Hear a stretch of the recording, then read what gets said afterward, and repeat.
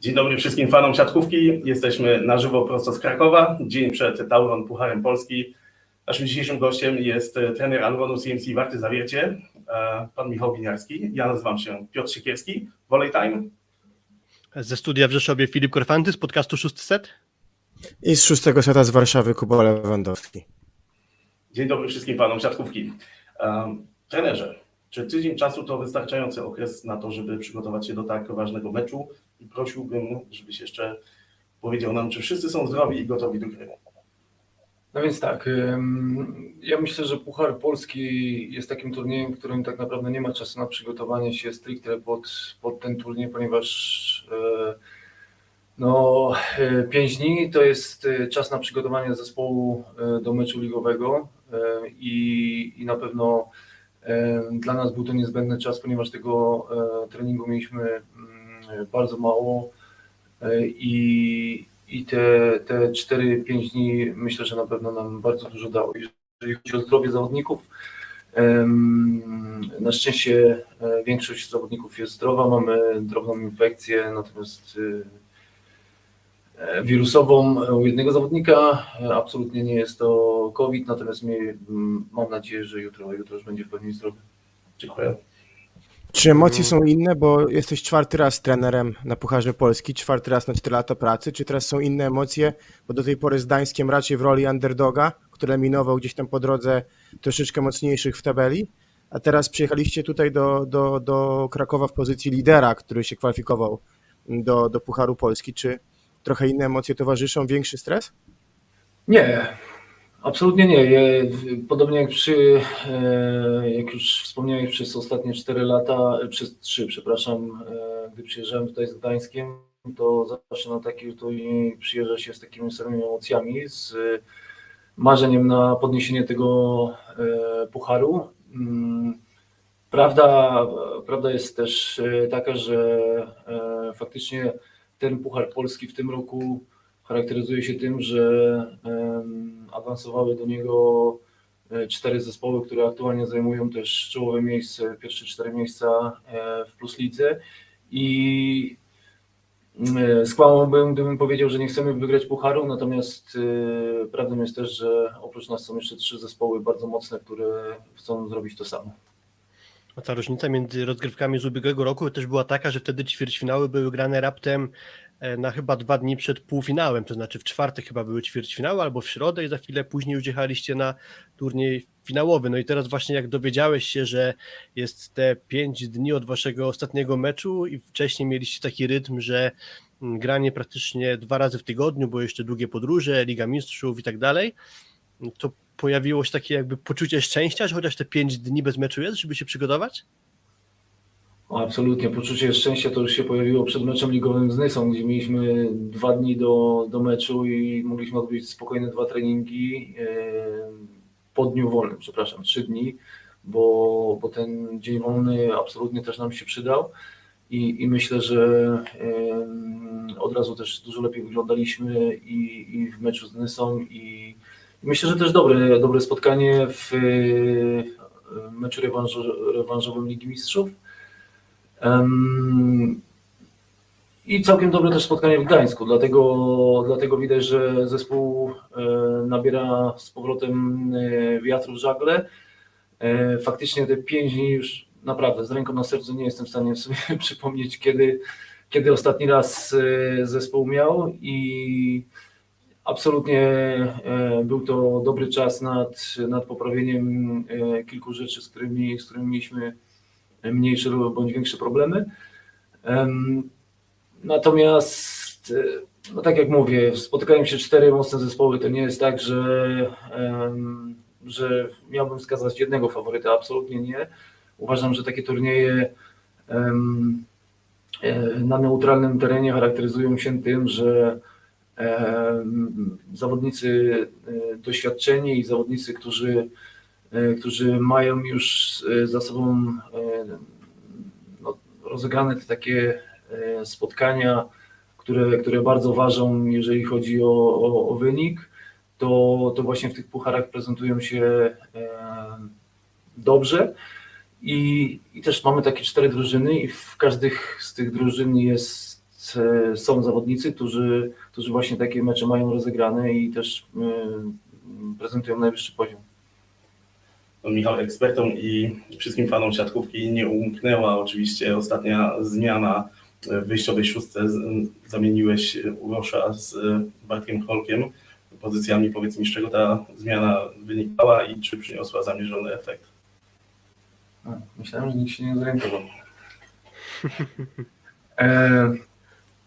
Tak, od momentu, kiedy wypadł Urosz, graliśmy z Bartkiem bliżej rozgrywającego i po przeanalizowaniu też gry zespołu, myślę, że jesteśmy bardziej wartościowym zespołem w momencie, gdy Kwolo gra bliżej, bo raz, że dysponuje bardzo mocną zagrywką, a wtedy też mamy lepszą linię w bloku, bo jest i Dawid Konarski pod siatką i Urosz, także to są jedne z tych plusów, które zadecydowały też o tym, że w tym momencie tak gramy.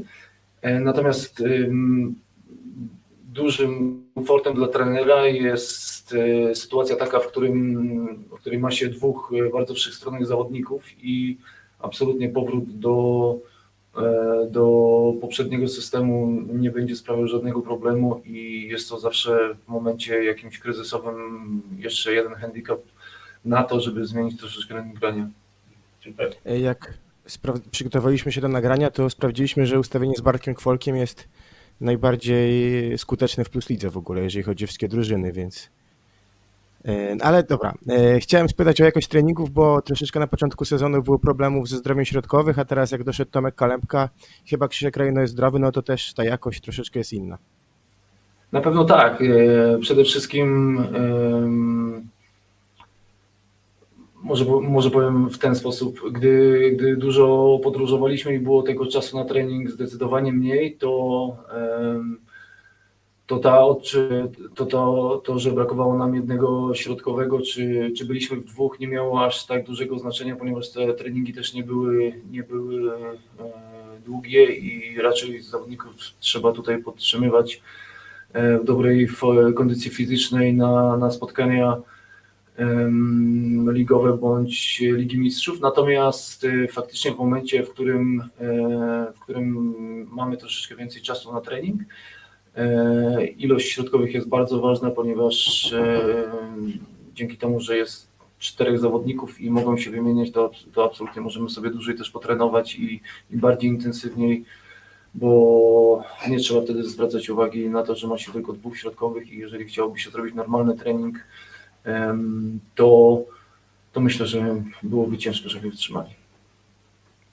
No właśnie, skoro wskoczył nam temat środkowych, to jest taka zagadka tak naprawdę, bo ja mogę powiedzieć z 99% pewnością, mogę sobie ten 1% zachować jeszcze dla siebie, że wyjdziecie Konarski, Tawaresz, Kowacewicz, Kwolek, Danani, na środku Michał Szalacha lub Krzysztof Rejno do pary ze Zniszczołem. I właśnie pytanie, jak będzie wyglądać wasza pierwsza szóstka na środku tak naprawdę? Czy możesz to powiedzieć? Jeśli nie, to zadam kolejne pytanie. Poproszę kolejne pytanie. Tak myślałem, więc się przygotowałem. Jeśli mógłbyś powiedzieć charakterystykę Michała Szalachy i Krzysztofa Rejno. Kto według ciebie jest trochę lepszy w jakim elemencie, a kto trochę gorszy?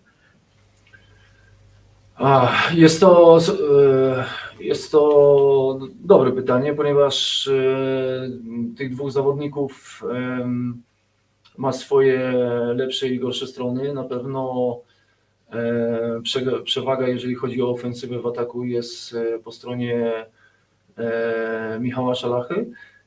Natomiast trzeba pamiętać też, że Krzysiek borykał się też z problemami fizycznymi i ta ciągłość gdzieś w treningu i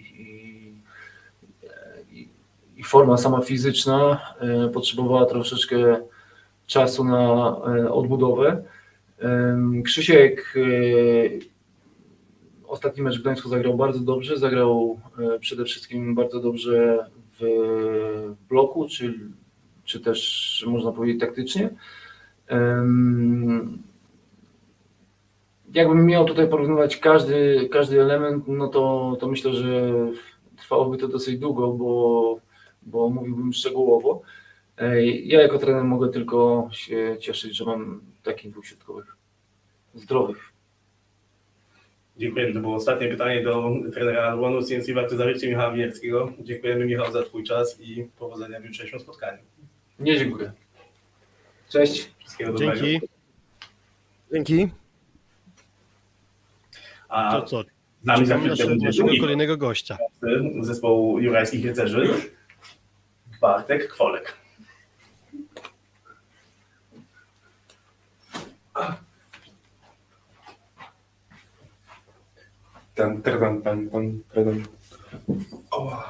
Węgle. Siema. Jak tam, byku? Nie wyglądasz. Dziękuję. Jesteśmy na żywo w internecie, wiesz o tym? Dobrze, no przecież tylko...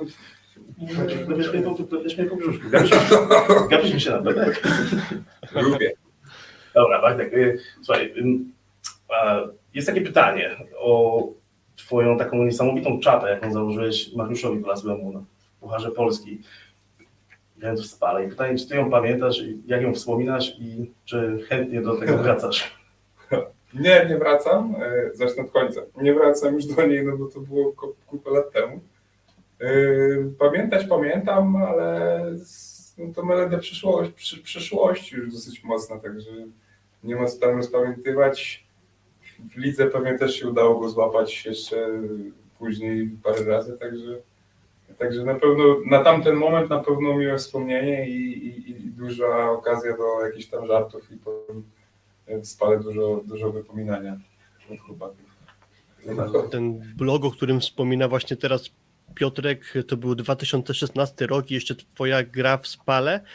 Na YouTubie, jak ktoś będzie chciał, to sobie może wpisać, jak Kwolek blokuje Wlazłego i tam jest taki film właśnie z tego. Ma już 260 000 następnej akcji. Tak, jeszcze jest takie wycięcie, że w kolejnej sekwencji Tomasz Fornal z kolei blokuje Mariusza Wlazłego przy tobie na zagrywce, jakby, więc trochę pomogłeś pewnie dobrą zagrywką przeczytać rozegranie przeciwnika. Ten film ma 260 000 wyświetleń i tak się zastanawiałem, ile z tych wyświetleń ty nabiłeś. Jedno. No okej, jak kujesz mnie, to wiesz, ja też kujnę ciebie, jeszcze ci nie znam tak dobrze, ale poczytam i spotkamy się za rok, mam nadzieję, na Pucharze Polski i będę cię kuł, wtedy ja. Nie, to żartuję.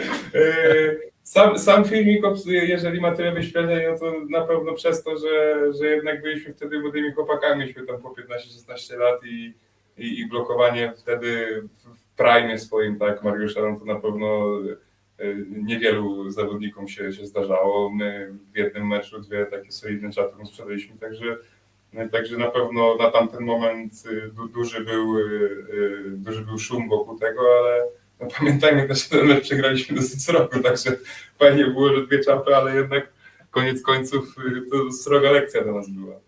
No, A masz jakieś inne wspomnienia z turniejów? Jeszcze raz? Masz jakieś inne wspomnienia takie szczególne z Pucharu Polski, z turniejów? Że przegrywam zawsze, takie wspomnienie mam. Właśnie, bo to jest trochę tak, że... że jeszcze nigdy nie wygrałem, kurczę.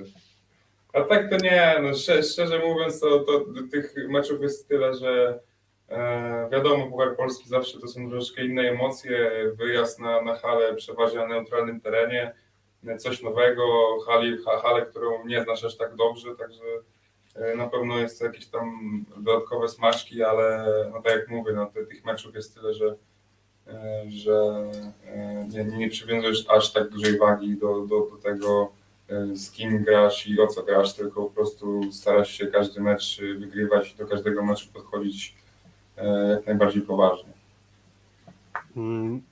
Piotrek? Granie macie w tym sezonie i warto zapytać o to, czy teraz ta taka przerwa 5-dniowa dała wam trochę złapać oddech? Czy poczuliście chociaż tą przerwę, nogi trochę odpoczęły? No nawet to już nie chodzi o sprawy fizyczne, na pewno odpoczęła trochę głowa i na pewno potrafimy, mam nadzieję, że ta przerwa pomogła nam w tym, że możemy się skupić trochę na następnym przeciwniku. Już nie jedziemy jak gdzieś tam na fabryce następny, tylko rzeczywiście można się na spokojnie przygotować i podejść do tych meczów troszkę bardziej skoncentrowanym, jakby to nie zabrzmiało, ale no grać gdzieś tam około 60 meczów chyba się zakręci w tym sezonie, to naprawdę w pewnym momencie tracisz taką przyjemność z grania i to jest chyba najgorsze dla sportowca, zresztą nie tylko dla sportowca, w każdym zawodzie, jeżeli nie czujesz takiego głodu i nie czujesz radości z tego, co robisz, no to znaczy, że coś jest nie tak i szkoda, że w taką stronę to idzie, no ale to już jest temat na inną rozmowę. Czujesz, że to jest dla Ciebie najcięższy sezon pod względem obciążenia, bo Ty grając w Warszawie też grałeś sporo, bo mieliście Ligę Mistrzów, czyli fazę grupową 6 spotkań, ale teraz jesteś w momencie sezonu, gdzie rozegraliście już 34 mecze, czyli oprócz fazy grupowej zagraliście jeszcze te 2 mecze play-offu barażu tak naprawdę z Zaksą. Czy czujesz, że to jest najcięższy sezon fizycznie, czy te na razie kilka meczów jeszcze różnicy względem tego, co graliście wcześniej w Warszawie, to nie jest aż tak kolosalna zmiana? Szczerze powiedziawszy, to nie jest chyba mój najcięższy sezon też przez to, że mamy trochę inną charakterystykę zespołu i nie opiera się na mnie ofensywa. Jednak w Warszawie były te mecze, gdzie musiałem atakować po parędziesiąt piłek i to zawsze gdzieś tam na mnie się opierała ta gra w ataku. No teraz wiemy, że Urosz u nas króluje w ataku, więc jestem troszkę odciążony, jeśli chodzi o ofensywę. Bardziej mogę się skupić na jakichś tam defensywnych elementach i tak jak mówię, na pewno też mi to pomaga utrzymać jakąś tam kondycję fizyczną. A ciężko było Ci się przestawić z tej roli wyraźnego lidera w ataku na uzupełnienie Urosza? To uzupełnienie Urosza to trochę źle brzmi, bo... Nie, wiem, przepraszam Cię, bardziej chodzi o to, że ta dystrybucja to jest bardziej 20 piłek do Ciebie w meczu niż 40, tak jak w Warszawie. No to miałem na myśli, tak? Czyli bardziej 20, nie, no jasne, 40. Jasne, że jestem uzupełnieniem Urosza. Nie, no szczerze mówiąc, nie było mi jakoś ciężko, bo na kadrze jestem takim zawodnikiem i jakby przejście nawet w tym sezonie nie musiałem jakby bardzo zmieniać mojego mentalu na jakieś tam mocno ofensywne tematy, tylko po prostu skupić się na tym, co gdzieś tam sobie pracowałem przez te 3 miesiące na kadrze.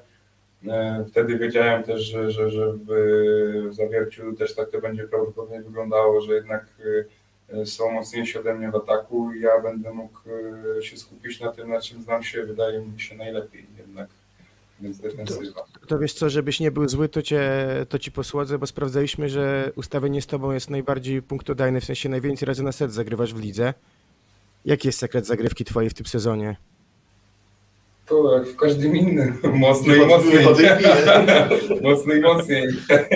Nic się tam za dużo nie zmienia. No też ostatnio zmieniliśmy ustawienie i gram bliżej rozgrywającego. To też pomaga nam trochę zdobywać więcej tych punktów w tym ustawieniu, w którym zagrywam, bo też mamy bardzo dobrą linię bloków wtedy, bo Konor jest pod siatką, także to też to nie jest tylko moja zasługa, tylko też chłopaków, którzy gdzieś tam stoją w bloku, a też w obronie, także wydaje mi się... No i niższy sufit może pomaga trochę. W Zawierciu? No w sensie, wiesz, na meczu z Jastrzębiem bodajże 2 razy chyba Twoje przyjęcia lądowały w suficie, więc może to też jest jakiś lekki handicap. To wiadomo, no każda hala ma... Przyjęcie Twoich zagrywek, przepraszam, przyjęcie Twoich zagrywek. Każda hala ma swoje handicapy, my akurat mamy taki, że rzeczywiście ten sufit może gdzieś tam komuś przeszkadzać, my jesteśmy do tego przyzwyczajeni i dobrze się czujemy na tej naszej hali, ale z drugiej strony przyjeżdżając na taki obieg tutaj w Krakowie na Tauron, no to my się czujemy jakbyśmy grali na lotnisku, więc ten dzisiejszy trening początkowo wyglądał ciężko i rzeczywiście trudno nam się było odnaleźć, także to, że gramy u siebie w mniejszej hali, to wcale nie oznacza, że na wyjazdach jest nam łatwiej, a powiedziałbym nawet, że ciężej. I zresztą to było też widać po naszej Lidze Mistrzów, kiedy graliśmy w Dąbrowie, nie mogliśmy grać u siebie na hali, że rzeczywiście te duże hale nie za bardzo nam służą, bo jednak kiedy trenujesz i przygotowujesz się na hali mniejszej, potem przejście dosyć płynne na taki hangar jest bardzo ciężkie i tak naprawdę niemożliwe, także trochę są plusy i minusy, no tak powiem.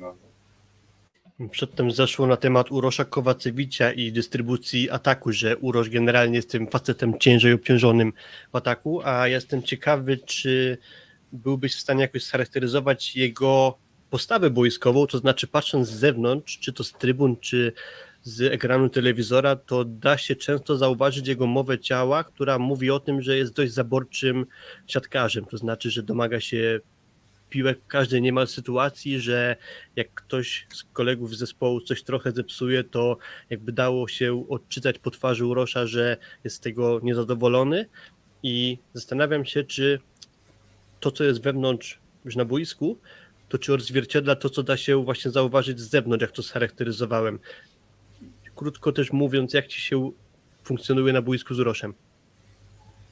Ja jestem podobnym zawodnikiem, też reaguję dosyć emocjonalnie, ale przede wszystkim to, co cechuje Urosza, to jest chęć wygrywania za każdym razem i za wszelką cenę. Jeżeli trzeba komuś powiedzieć, że źle zaatakował albo źle się ustawił, to nie mamy z tym problemu i on też nie ma z tym problemu. Także wydaje mi się, że jakby tam jakoś tam się uzupełniamy jako zespół. Sobie nawzajem też jak mówicie? Jak ktoś coś zepsuje? Oczywiście. Tak? No nie obrażacie się? Czasami.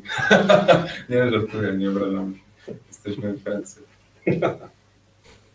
Nie wiem, czy odpowiedziałem dobrze na pytanie. No to jest gość po prostu, który zawsze chce wygrywać i jeżeli czuje się dobrze na boisku i wie, że te piłki dostanie i czuje się pewnie, to potrafi zrobić różnicę w ataku i zresztą już nieraz to pokazywał i udowadniał, także no ta chęć wygrywania czasami na pewno mu przesłania trochę taki czysty obraz tego, jak to rzeczywiście wygląda i co w danym momencie dobrze by było zrobić, ale no to jest taki typ człowieka i wydaje mi się, że każdy gdzieś tam to zaakceptował i wie, że nie chodzi mu o to, żeby zrobić źle dla drużyny, tylko właśnie, żeby ją tak zmotywować. On to motywuje na swój sposób, ale taki jest jego cel na pewno. Właśnie w ostatnim spotkaniu zauważyliśmy, że Michał Winiarski przestawił Cię, zamieniliście się pozycjami, teraz właśnie grasz przy rozgrywającym, to już też wspomniałeś, powiedz mi, czy czujesz taki już automatyzm bicia z prawego skrzydła, czy jeszcze potrzebujecie trochę czasu, żeby ten manewr wypracować do perfekcji? Znaczy nie, no ja w Warszawie grałem 6 lat blisko rozgrywającego, także ta pozycja nie jest jakoś mi bardzo obca.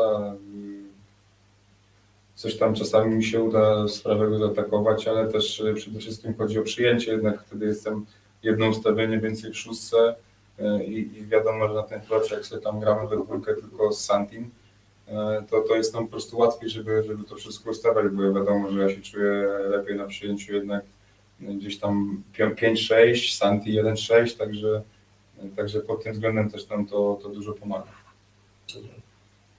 Ja myślę, że ludzie byli zaskoczeni, bo zazwyczaj no, często atakuje przyjmujący leworęczny, prawda, z prawej strony i to jest dość popularne i to było wykorzystywane dużo przez Miguela, no ale faktycznie dużo innych elementów, które gdzieś tam tą zmianę zrobiły. A powiedz, grałeś już w Tauron poza kadrą, czy na kadrze tylko, czy w czasie memoriału?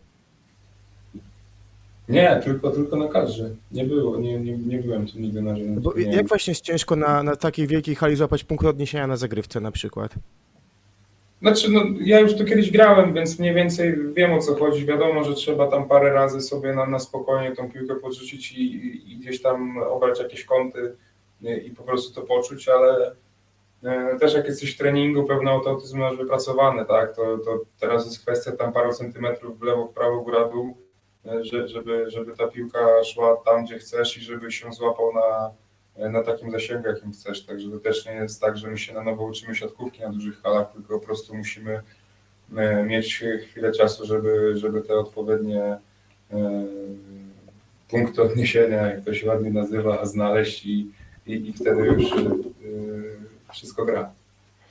Jutro gracie z Zaksą wasz półfinał i o Zaksie w skrócie można powiedzieć, że bardzo dobra relacja blok-obrona. Czy z twojej perspektywy jako przyjmującego i granie naprzeciwko Zaksy tego sezonowej, z którą już nieraz graliście, da się wyczuć, że tam Kaczmarek z Januszem na prawym skrzydle, czyli ta strefa, przez którą ty atakujesz, to odstaje wyraźnie na plus na tle reszty ligi, czy raczej nie jest to aż tak zauważalne? Na pewno mają wypracowane automatyzmy, bo też jak popatrzymy na zespół Zaksy w tym roku, a w zeszłym, to zmieniło się tak naprawdę tylko 2 zawodników. W tym, że Huber ma kontuzję, także jeżeli prawdopodobnie nie miałby kontuzji, to grałby dalej i tak naprawdę tylko 1 zawodnik by się wymienił, także na pewno te rzeczy już mają wypracowane i ciężko jest ich złamać, ale no już w tym roku mieli parę porażek dosyć dotkliwych i wydaje mi się, że da się ich ukuć. My mieliśmy na pewno swoje problemy, przede wszystkim fizyczne, gdzieś tam z treningami i to nam nie pozwalało dojść do tych spotkań z Zaksą w 100% gotowym, ale jutro jest zupełnie inny mecz. Jutro gramy na neutralnym terenie przede wszystkim, na dużo większej hali i od naszej, i od Zaksy, także na pewno to będzie ciekawy mecz i mam nadzieję, że wyjdziemy zwycięsko. Mecz gdański był najlepszy w tym roku waszym meczem? Mówię w tym roku, no bo w poprzednim Resowia i końcówkę mieliście roku świetną, ale ten początek, jak powiedziałeś, lekki dołek fizyczny, więc mecz gdański był najlepszy w tym roku? Tak. Czy macie duże rezerwy jeszcze, jeżeli chodzi o zgranie z Miguelem Tavareszem? No, wydaje mi się, że już dochodzimy powoli do takiego momentu, że te piłki z każdego miejsca na boisku wiemy, jak tam rozegrać. On też, mam nadzieję, że czuje mnie na tyle, że wie kiedy, gdzie i jak. Ja się z nim bardzo pewnie czuję. Naprawdę gość jest bardzo otwarty na jakieś różne podpowiedzi, na pracę, na współpracę. Także mi się gra z nim bardzo dobrze i mam nadzieję, że przede wszystkim zdrowotnie zostaniemy do końca sezonu w takiej ekipie, jakiej jesteśmy i że jeszcze gdzieś tam w pewnych elementach będziemy mogli się polepszyć. Jasne. Patryk, dziękujemy Ci serdecznie za Twój czas. Dzięki bardzo. Wyśpij się i co, powodzenia jutro. Wszystkiego dobrego dla Ciebie. Dzięki, trzymajcie się. Filip, ja Cię będę pamiętał.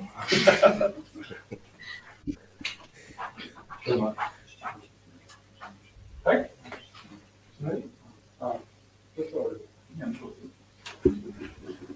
No dobra, to krótka przerwa na to, żeby Piotrek mógł się przesadzić wygodniej, bo teraz już gości dodatkowych nie będziemy mieli, zatem zostajemy we trójkę i spróbujemy Wam powiedzieć trochę o tym, jak naszym okiem my widzimy tę krakowską rywalizację. To dżingiel 14... może, żeby Piotrek usiadł bardziej na środku. Tak, ja właśnie muszę się przesiąść tutaj. Tak, chwilę, więc dawaj pokażemy dżingiel. tylko krótką planszę.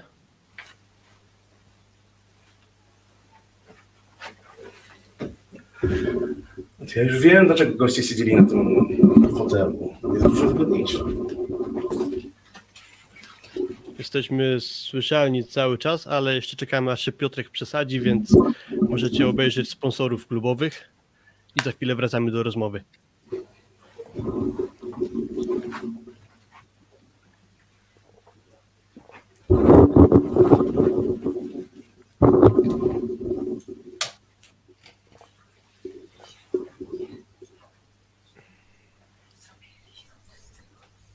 Dobrze, jesteśmy z powrotem, zatem chyba możemy zacząć naszą dyskusję, która zapowie tę rywalizację. Rozmowy z gośćmi mamy już za sobą, więc zostajemy we trójkę.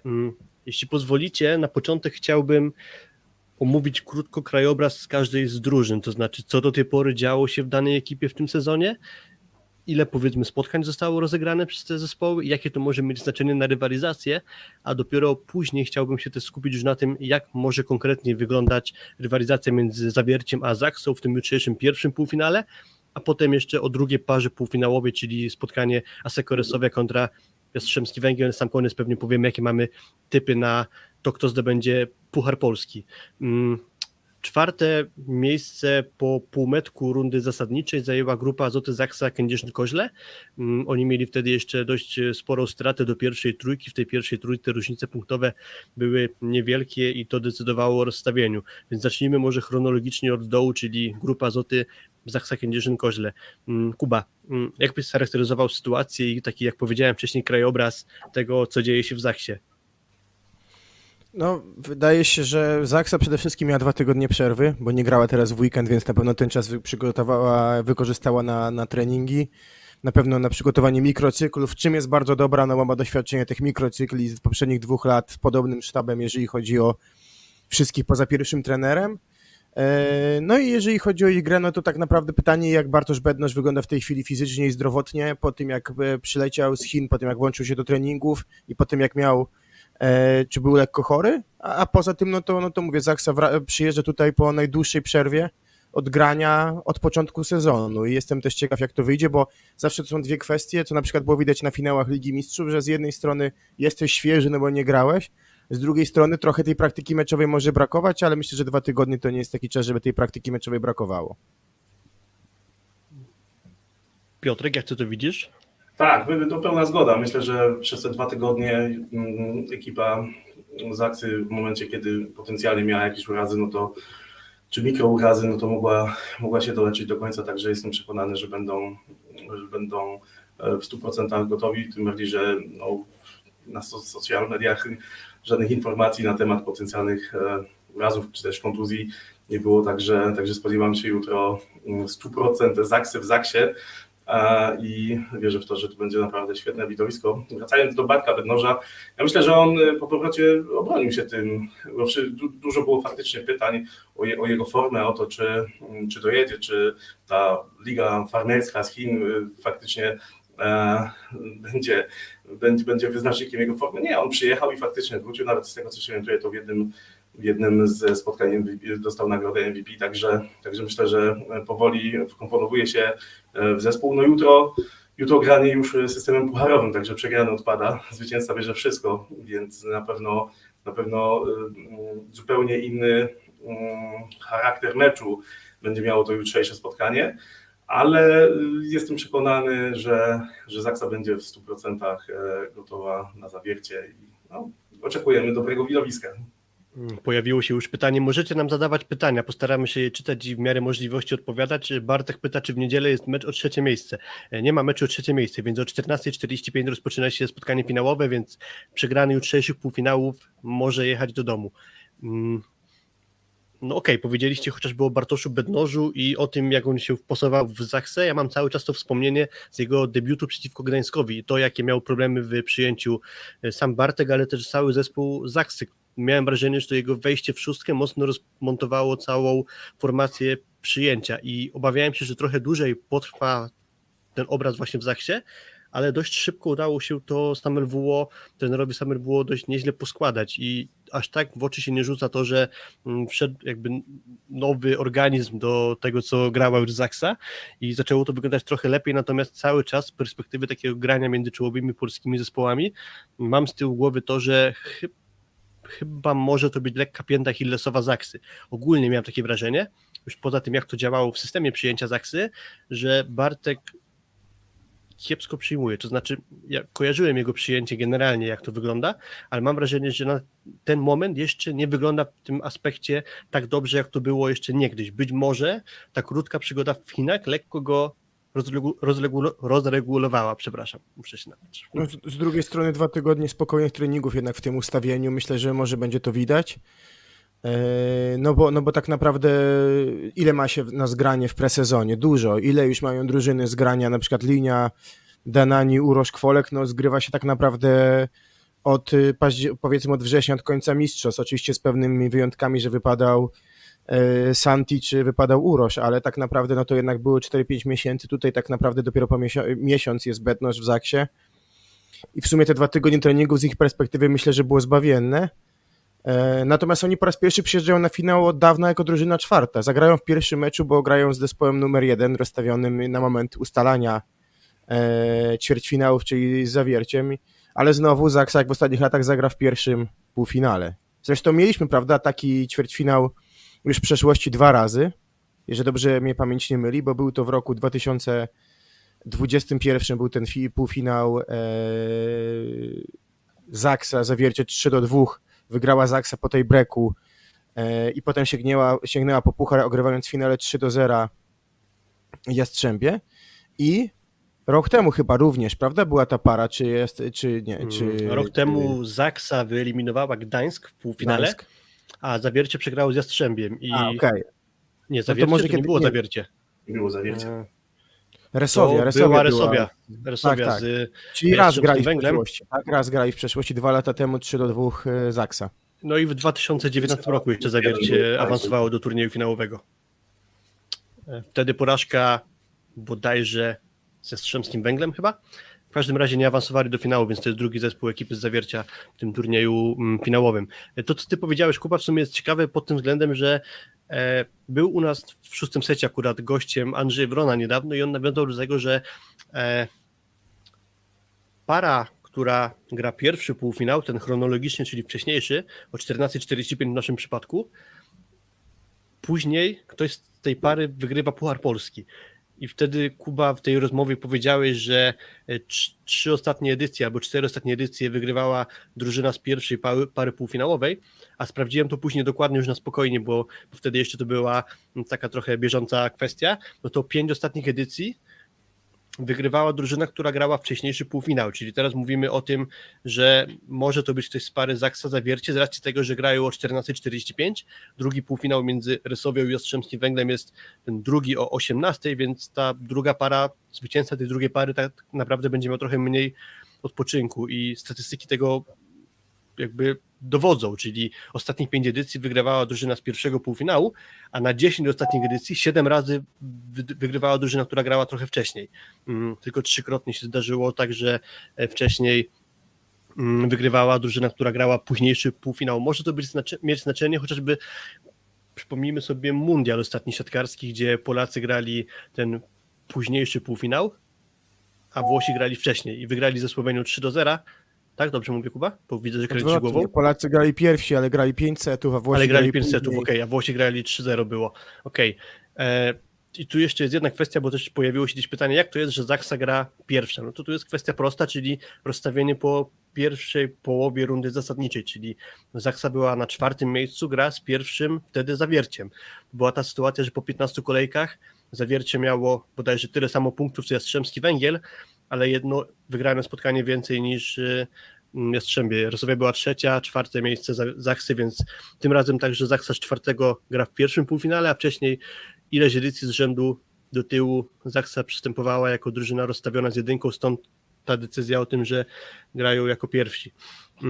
Co do Zaksy, pewnie frapująca jeszcze kwestia może nadal istniejącej lekkiej kontuzji barku Łukasza Kaczmarka.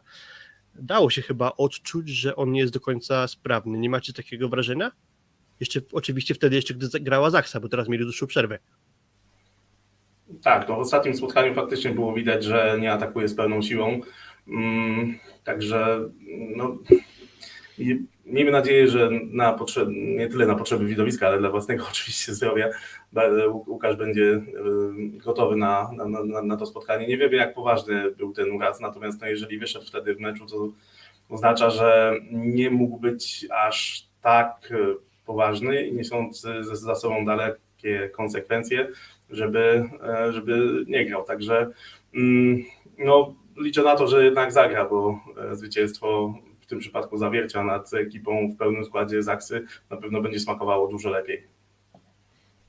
Przygotowałem sobie taką roboczą grafikę, więc jeśli mi się uda, to powinienem ją teraz pokazać. Widzicie na ekranie częstotliwość grania uczestników tego turnieju finałowego i to, co tutaj się rzuca w oczy, to to, że Asseco Resovia do tej pory w sezonie zagrała zdecydowanie najmniej spotkań, bo 25.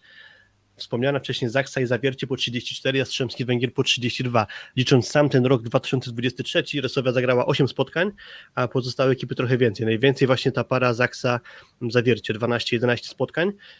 Dlaczego o tym mówię? Bo skoro ta Resovia tak bardzo odstaje w tej liczbie zagranych spotkań, to może przejdźmy teraz trochę do omówienia sytuacji Rzeszowian. Resovia przystępuje do tego turnieju jako jako aktualny lider tabeli plus ligi. Miała lekki dołek chyba gdzieś po świętach, tam przytrafiła się porażka z Kuprą Lublin chociażby. Chwilę po debiucie Bartosza Bednorza Resovia pojechała do Kędzierzyna i przegrała to spotkanie 3-1. miało się wrażenie, że Resowia lekko spuszcza z tonu, ale ostatnio wygląda to już trochę lepiej i znów Resowia wróciła na ścieżkę zwycięstw. Chociażby ten ostatni mecz z Lukiem Lublin, poprzedzający turniej finałowy, myślę, że był ciekawym przetarciem dla ekipy Medeiego, trenera Medeiego, z racji tego, że te 2 pierwsze sety były takie, że bardzo trudne warunki postawiła ekipa z Lublina. Pierwszy set wygrany przez Lublin nieznacznie, ale bardzo zacięty set. Drugi wygrany, wyszarpany wręcz przez Resowię, mimo bardzo dobrej gry Lublina. I trzeci i czwarty set to już dominacja Resowi i raczej bezproblemowe dowiezienie tego wyniku do końca. Ale dlaczego o tym mówię? Wydaje mi się, że te 2 pierwsze sety to było takie dobre przetarcie przed graniem na wysokim poziomie i tutaj takie granie w Krakowie pewnie będzie, stąd uważam, że to był wartościowy mecz Resowi ostatnio.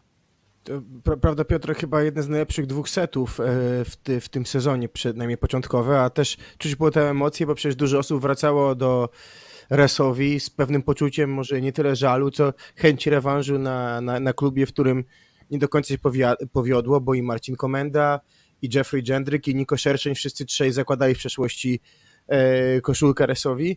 Natomiast widać po Resowi przede wszystkim to, że jest to drużyna w tym sezonie zupełnie inna niż w poprzednim sezonie, jeżeli chodzi o zgranie, jeżeli chodzi o blok obrona. Mówił to nam Fabian, że jednak ta kontynuacja grania to jest bardzo ważne i tak naprawdę w tym gronie to tak naprawdę Zawiercie najbardziej odstaje, jeżeli chodzi o zmiany przedsezonowe, bo pozostałe 3 drużyny grają w dość zbliżonym składzie do ubiegłego roku i też jestem ciekaw, jak to na dalszej części sezonu będzie wyglądać, bo mówię, w Resowi to, że jest kontynuacja pomaga, no i to, że doszła jedna postać, ale fundamentalna, bo chyba najlepszy na ten moment, jeżeli chodzi o dotychczasowe 25 kolejek zawodnik, czyli Defalco, no bo wiele osób ma różne momenty, w tej chwili pewnie najlepiej wyglądał Artur Szalpuk, ale overallowo pewnie Defalco na razie w tych 25 kolejkach był najrówniejszy. Prawda, właśnie Piotrek? Piotrek, właśnie, bo też chciałem odbić piłkę do Piotrka, to znaczy, czy według Ciebie Defalco byłby najlepszym zawodnikiem do tej pory Plus Ligi, czy wskazałbyś kogoś innego? Masz na myśli oczywiście ten sezon. Tak jak Kuba powiedział, myślę, że uśredniając grę Defalco, robił on największe wrażenie od początku sezonu. To znaczy wszedł od razu na wysokie obroty i w zasadzie nie było dużych wahań formy u tego zawodnika. Amerykanin dysponował naprawdę świetną zagrywką od początku sezonu, a także utrzymuje całkiem fajną skuteczność na lewym skrzydle. Także myślę, że oczywiście tak, byłby na pewno jednym z najlepszych, o ile nie najlepszym. Tak jak Kuba wspomniał, Artur Szalpuk ostatnio jest mocno chwalony i wypychany do kadry Nikoli Grubicza, co jest oczywiście dobrą wiadomością dla już samej reprezentacji Polski, jak i dla samego Artura, bo jest w wybornej formie i to trzeba mu przyznać. Gra świetne rozgrywki w tym momencie. Natomiast myślę, że tak, że overallowo myślę, że to właśnie TJ Defalco prezentuje bardzo wyborną formę. Nie przyznam szczerze, że też ja zwracam uwagę na drugiego z Amerykaninów też, mam tutaj na myśli Taylora Avrila, który pierwszy sezon miał taki dosyć średni, jeżeli chodzi o AZS Indyk Polszczy, natomiast w tej chwili również prezentuje w moim odczuciu naprawdę wyborną formę na przestrzeni całego sezonu. Oczywiście Avrila nie będzie w tym turnieju, ale jeżeli pytasz o całą ligę, no to też biorę pod uwagę resztę ekip, także też mi się rzuca on w oczy. Natomiast kogo mógłbym jeszcze wyróżnić? Myślę, że Uroš Kovačević też odgrywa ogromną rolę i daje niesamowitą jakość zespołowi w tym momencie Jurajskich Rycerzy. Jak to się mówi? Patron piłek beznadziejnych. To jest absolutnie niesamowite, z jakim spokojem i z jaką taką filigranową techniką on potrafi zrobić coś z niczego. To jest absolutnie fenomenalne. Może nie jest aż tak efektywny w swojej grze jak Defalco, który jest niesamowicie eksplozywny, natomiast też wpływ na grę całej drużyny Kovačević ma niebagatelny. Rzuca się w oczy też jego jakby charakter, czyli ten impact na grę drużyny, to też pewnie wchodzi w twoje wyliczenia, ale też mi się wydaje, że dużym takim barometrem gry Asekoresowi oprócz TJ'a Defalco wspomnianego na pewno jest Clement Czebul, to znaczy jeśli chodzi o Asekoresowie, to możemy mówić i zachwycać się nad Amerykaninem, czyli przyjmującym TJ DeFalco. Tutaj nie ma z nami dzisiaj Piotra Złocha ze składu 6. seta, ale nam przygotował kilka statystyk. No i ciekawa statystyka jest taka, że TJ DeFalco z całej 4 półfinalistów jest graczem, który robi najwięcej breakpointów, czyli jakby w Asekoresowi, gdyby zliczyć wszystkie breakpointy, to za najwięcej z nich odpowiada TJ DeFalco. I to pokazuje wpływ tego gracza na to, co może osiągnąć Asekoresowia.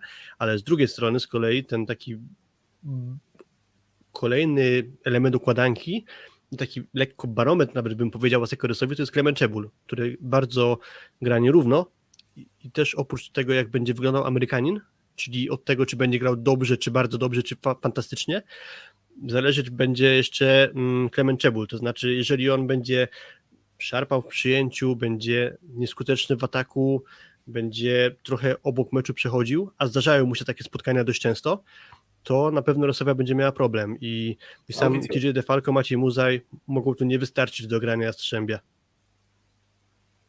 Ktoś zaczął coś mówić, więc... Tak, ja wspomniałem, że jeżeli Clement będzie grał piach, to wejdzie Mauricio. No właśnie sprowadzony został niedawno do Asekoresowi Mauricio Borges, ale wydaje mi się, że to raczej będzie zmiana na poprawę przyjęcia, a nie do takiego regularnego grania, chociaż nie wiemy tak naprawdę, jaki pomysł na niego ma Gianpaolo Medei.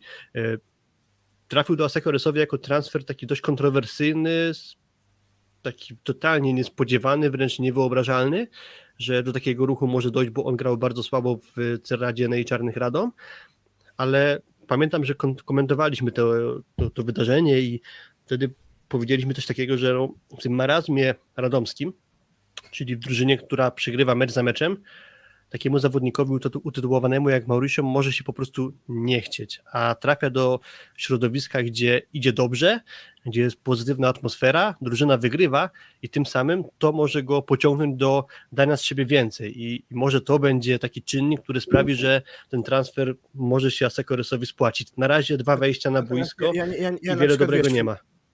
Nie wierzę, że będzie chciał na niego stawiać Medei, w sensie nie będzie dowoził Czebul, to nagle wejdzie nam Borges i wejdzie pod siatkę. Trochę w to nie wierzę. Natomiast mówimy tu o 3 drużynach, chyba najmniej mówiliśmy o tej pory o Jastrzębiu i o nich było ostatnio dosyć cicho, bo dość łatwo przeszli przez Ligę Mistrzów, no bo nie grali baraży, bo wygrali swoją grupę. Zagrają znowu ze Friedrichshafen, także tu mieli 2 mecze mniej niż Zaksa i Zawiercie w Lidze Mistrzów.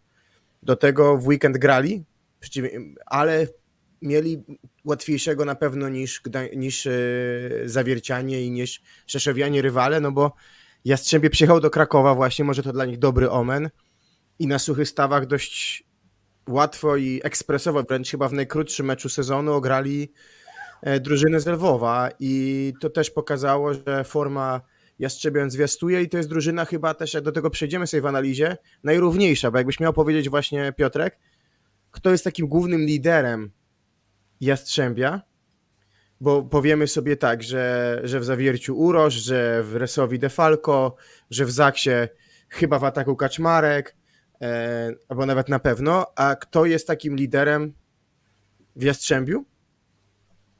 Kto jest liderem w Jastrzębiu? No, Jastrzębie zaczął też sezon z bardzo wysokiego C. Gdybyśmy rozmawiali po 7-8 kolejkach, to oczywiście byłby to Stefan Błaje, który w zasadzie rozstawiał wszystkich po kątach.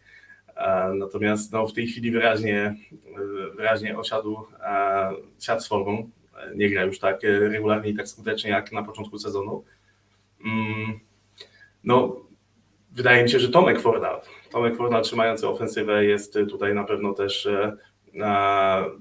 jednym z najważniejszych ogniw tej całej maszynki Jastrzębskiego Węgla. Natomiast no, też umówmy się, że nie byłoby Tomka Fornala w ataku, gdyby nie Trevor Plewno. Także tam naprawdę wszystko fantastycznie się zazębia i to jest ogromna siła tego zespołu, że w zasadzie atak się rozkłada w miarę porówno.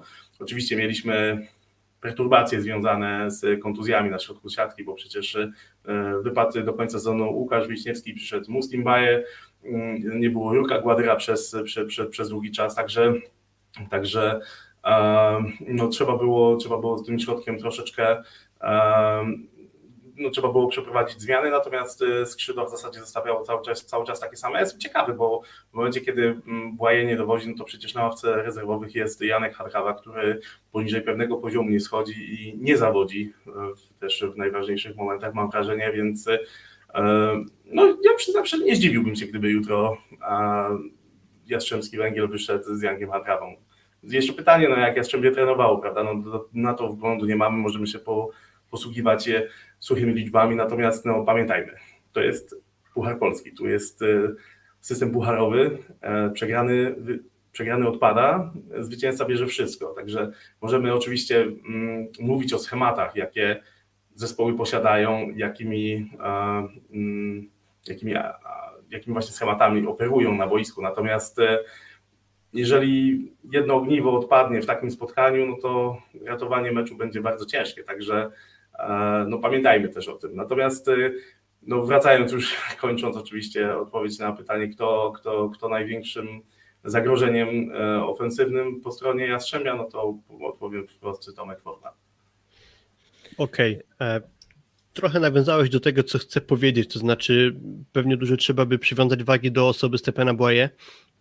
Powiedziałeś, Piotrek, że to jest system pucharowy, czyli przegrany odpada w półfinale i później ten, kto wygra, zagra w finale i od jednego meczu zależy, już będzie zdobycie trofeum i kluczową osobą właśnie dla mnie w Jastrzębiu może być postawa atakującego, czyli ja nie wierzę, że wyjdzie Jan Hadrawa, obstawiam, że trener Mendes postawi na Błaje i tutaj na tej grafice myślę, że już dużo możemy zobaczyć, jeśli chodzi o osobę Francuza. Do 26 listopada, czyli do dnia pierwszej porażki Jastrzębia w lidze z Kuprą Lubin, Błaje grał fantastycznie, wchodził na poziom niemal niebotyczny, po czym zaczęło się Jastrzębiu przytrafiać kilka porażek i też spadła wyraźnie dyspozycja Stefana Błaje.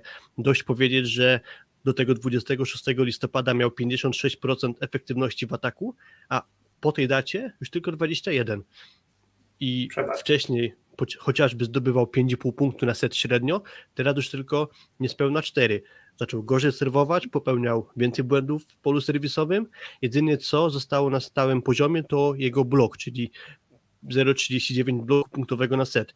Te pozostałe parametry znacząco na niekorzyść i nawet optycznie na niego patrząc, on już nie robi wrażenia takiego monster playera, tak to można nazwać, jak było to wcześniej i mam też lekkie obawy, że chyba spadła trochę dyspozycja Jana Hadrawy, bo ogólnie on potrafił dawać bardzo dobre zmiany, jak chociażby w tym meczu resowi z Jastrzębiem w fazie zniczej, czyli w tym ostatnim meczu wygranym przez Jastrzębie 3-0, wszedł Jan Hadrawa i bodajże skończył wszystkie ataki, albo na pewno zdecydowaną większość, ale w ostatnim czasie przydarzyło się kilka zmian Hadrawy, które aż tak piorunującego wrażenia nie robią.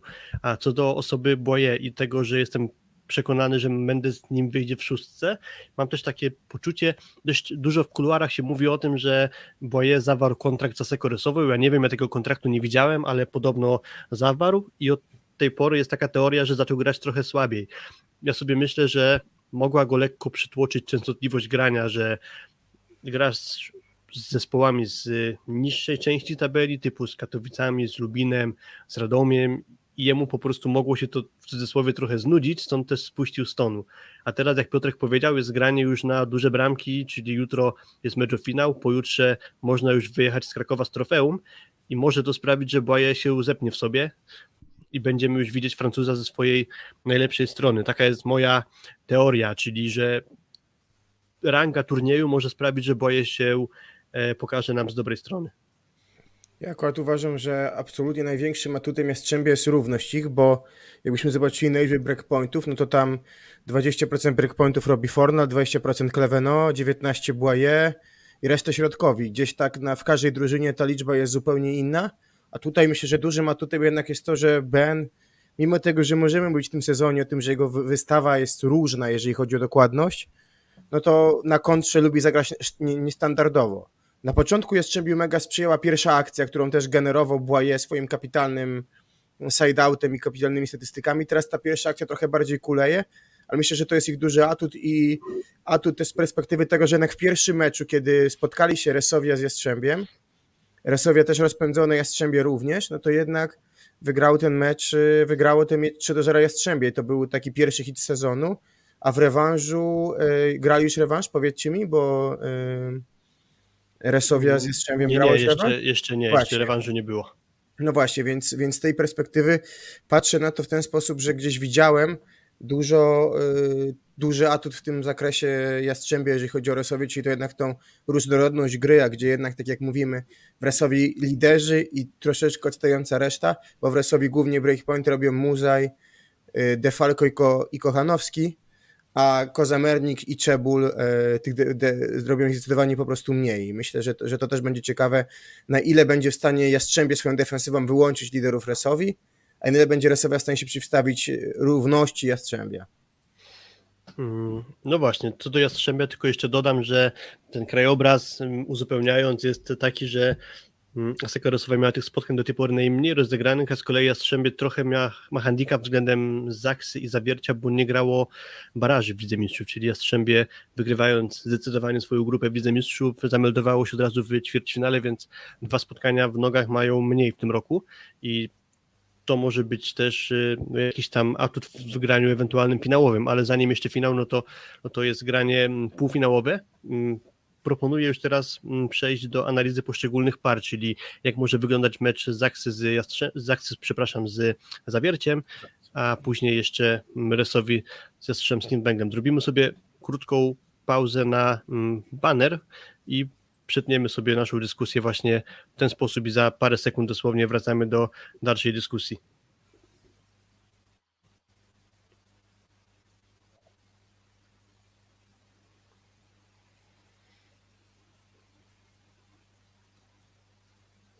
Wracamy, jesteśmy z powrotem. Jeśli macie jakieś pytania do nas, to możecie pisać na czacie, postaramy się je odczytać i odpowiedzieć na nie, natomiast wracamy do tego, co mieliśmy teraz poruszyć, to znaczy godzina 14:45, sobota, rywalizacja Aluronu CMC Warce Zawiercie z grupą Azoty Zaksą Kędzierzyn-Koźle. No właśnie, panowie, usłyszeliście, co mieli do powiedzenia trener Winiarski, przyjmujący Bartosz Kwolek. Kto jest waszym faworytem i dlaczego? Piotrek. Ja jestem na piętrze z Zawierciem, także nie chciałbym się wychylać za bardzo. Ja tak całkiem żarty na bok oczywiście. Podobno ma być komplet ludzi. To jest też istotna sprawa, bo o tym też warto powiedzieć zanim o samym spotkaniu, także to też na pewno jest, to będzie, ja liczę na święto siatkówki, liczę na 2 naprawdę 5-setowe zacięte spotkania i przyznam szczerze, że w pierwszej parze między Zawierciem a Kędzierzynem skłaniam się lekko ku Zaksie, a skłaniam się ku temu, ponieważ uważam, że Zaksa ma za sobą naprawdę ciężkie boje, to mówię na przestrzeni lat już w Lidze Mistrzów, w finałach Mistrzostw Polski, w Pucharze Polski. Także to jest ekipa, która jest niezwykle doświadczona w tych takich w tym money time tak zwanym, czyli w momencie, kiedy trzeba grać, oni grają i oni to udowodniają za każdym razem. Także to jest ich niesamowity atut, którego Zawiercie nie posiada, ponieważ nie ma takiego doświadczenia w spotkaniach o wysoką stawkę, co nie oznacza, że Zawiercie jest dużo słabsze. Nie o to mi chodzi. Jestem otwarty na każdy wynik. Wydaje mi się, że zalety jednych, jak i drugich są spore, natomiast jak może wyglądać to spotkanie? Jestem głęboko przekonany, że Zawiercie będzie celowało w Bartka Bednarza i to myślę Ameryki nie odkryje. Bartka Bednarza jutro może czekać naprawdę duży ostrzał i będzie on z pewnością pierwszą opcją do przyjęcia zagrywki. Więc pytanie właśnie, jak on to wytrzyma. Jeżeli wytrzyma i wiemy, że ofensywnie jest naprawdę świetnym zawodnikiem, no to Zawiercie będzie miało duży kłopot, żeby zatrzymać te 3 skrzydła Zaksy. Skłaniam się ku temu, że będzie 5 setów i że po tych 5 setach wygra Zaksa 3-2. Ten sezon do tej pory 4 spotkania. Zaczęło się wygraną Zawiercia 3-0, potem w lidze 3-1 Zaksa, pierwszy set dla jeszcze Zawiercie, potem nastąpiło pewne przełamanie i Zaksa 3-1 i potem 2 mecze w barażu Ligi Mistrzów 3-0 wygrywa Zaksa w Dąbrowie, a potem 3-1, znaczy 3-2 przegrywa, ale po 2-1 tak naprawdę kończy się rywalizacja w tej parze i Co te mecze do tej pory nam powiedziały? Przede wszystkim one nam powiedziały to, że silniejsza jest Zaksa w zakresie po pierwsze równych końcówek, bo to było widać na przestrzeni tego, szczególnie tego dwumeczów w Lidze Mistrzów, gdzie bodajże na tych 6 setów, które były istotne, czyli 3 w Dąbrowie i 3 w Kędzierzynie, 4 były na przewagi i wszystkie te na przewagi wygrała Zaksa. I to pokazał na pewno ten mecz. Ten mecz pokazał jeszcze to, że Zaksa radziła sobie lepiej na piłkach niedogranych, znaczy sytuacjach sytuacyjnych radziła sobie lepiej. Natomiast też trzeba wziąć pod uwagę, że to był jednak dwumecz grany z jeszcze niepełnym dyspozycji fizycznej Uroszem. Mamy nadzieję, że już do tej dyspozycji doszedł, bo w Gdańsku to już wyglądało lepiej. Ale też rewanż był nie w pełnej dyspozycji Łukasz Kaczmarek, więc generalnie tutaj pewnie handicap jakiś był lekki na Zaksie, jeżeli chodzi o zdrowie, ale nie duży. I co pokazało to przede wszystkim, że właśnie Zaksa jest dużo lepsza, jeżeli chodzi o defensywę. Że ta praca Paszyckiego i Smitha, wsparta oczywiście świetnymi na bloku skrzydłowymi, a także kapitalny Shoji, pokazały tą różnicę względem Zawiercia, że jednak Zaksa więcej broniła i tak naprawdę pewnie MVP tego dwumeczu ligomistrzowego był Shoji. Natomiast Zawiercie grało bardzo dobrze w tych meczach ostatnich już na side-outie. To samo było w Gdańsku. I Zawiercie w momencie, w którym było w Polsce najlepiej punktowało, kiedy wygrało pierwszą rundę fazy zasadniczej, robiło to właśnie świetnym side-outem. I mam takie wrażenie, że ten side-out jest coraz lepszy w Zawierciu, oni progresują i jeżeli zagrają tak, jak zagrali, jeszcze lepiej niż zagrali z Zaksą w rewanżu, no to jeżeli będą mieli przewagę małą w końcówkach, to te sety wygrają, bo jak będzie szło na równo, to myślę, że jednak to, co mówię, to doświadczenie Zaksy może przeważyć, ale ja uważam, że to będzie bardzo, bardzo równy mecz, jeżeli chodzi o łączną ilość punktów. To, co widzicie na ekranie, to są statystyki porównujące obie ekipy. Statystyki mamy dzięki uprzejmości Piotra Złocha, który się nad tym napracował, więc bardzo z tej pozycji tutaj dziękujemy.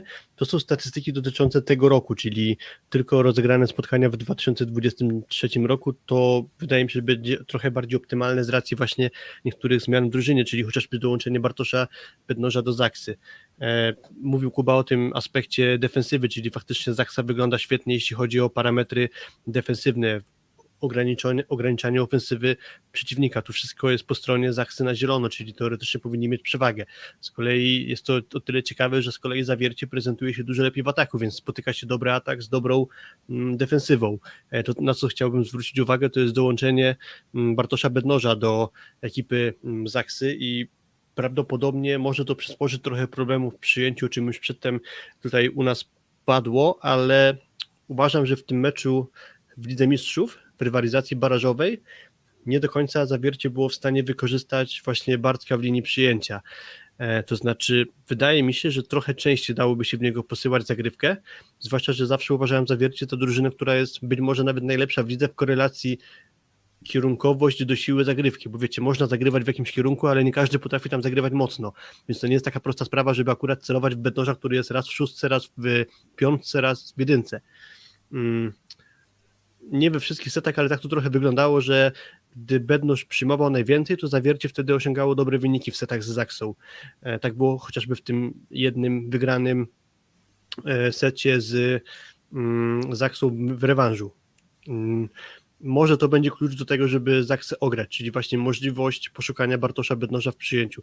Wiemy, Zaksa też miała sporo treningu ostatnio, więc może to nie będzie aż tak uwypuklone, że będzie to sprawiało Zaksie problemy, no ale nawet patrząc tutaj po tych liczbach, to już zbaczając osobę Bartosza Bednoża, widać, że w przyjęciu trochę lepiej wygląda Zawiercia, ale z kolei tu dochodzimy do kwestii grania środkiem, czyli nie wiem, pewnie się ze mnie zgodzicie, że lepszy atut ze środka w ataku jest w stanie pokazać Janusz, aniżeli Miguel Tavares. Raczej tak. Mamy planszę z rozkładem ataku i tu widać, że nieznacznie częściej atakują środkowi Zaksy, ale z kolei też jak spojrzymy na liczby breakpointów, czyli odejmiemy sobie bloki, zagrywki, zostawimy same ataki, które przyniosły breakpointy, no to znaczna tu jest przewaga Zaksy, czyli z tego wynika, że na kontrze Marcin Janusz bardzo często wykorzystuje w skuteczny sposób środkowych Zaksy, więc oprócz tego, że częstotliwość grania w Zaksie jest trochę większa, to jeszcze udział środkowych w zdobywaniu breakpointów, czyli w tym elemencie bardzo ważnym w siatkówce, jest większy po stronie Zaksy. No to zdecydowanie. Przede wszystkim trzeba sobie powiedzieć, że ten rozkład Miguel poprawił. W sensie ten rozkład też zaczął być bliższy już jednak standardowym 20%, nazwijmy to, dla środkowych. I to Zwłaszcza się ciekawe, pojawiło. przepraszam Kuba, zwłaszcza ciekawy był ten początek pierwszego meczu z Zaksą, gdzie bardzo dużo piłek w pierwszych kilkunastu akcjach poszło na środek.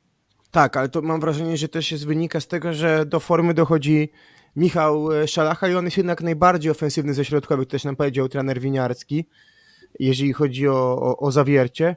I właśnie on też, nawet pamiętacie Ligę Mistrzów, gdzie on w fazie grupowej właściwie był niezablokowany, popełnił błędu i tam grał na bardzo dużej poziomie efektywności. I jego dość często właśnie zaczął wykorzystać Miguel, który tą grę ze środkowymi na pewno poprawił. Kwestia jest taka, że Zaksa wykorzystuje też środkowych na kontrze.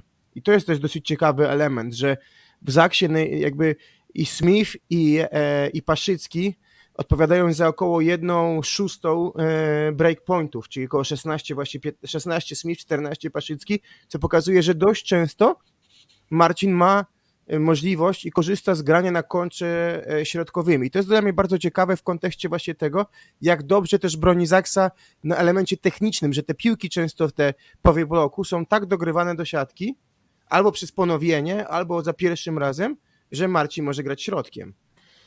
I też kwestia tego, co poruszył Tomasz Samelwu, trener Zaksy, w wywiadzie, który czytałem na portalu to.pl, czyli coś, czego nie widać w statystykach, to jest jakość drugiego odbicia. W Zaksie to świetnie działa, czyli potrafią oprócz tego, że zachowują piłkę w grze, no to jeszcze potrafią w końcu doprowadzić do takiego momentu, że jest, powiedzmy, komfortowa sytuacja w ataku. Zawiercie wydaje mi się, że jest porównywalne, jeśli chodzi o organizację gry, ale mimo wszystko Zaksę bym tu postawił trochę wyżej. Jeśli chodzi o zagrywkę, no to wydaje się, że Bartosz Bednosz wzmocnił ekipę z Zaksy, bo to na pewno jest jeden z jego atutów.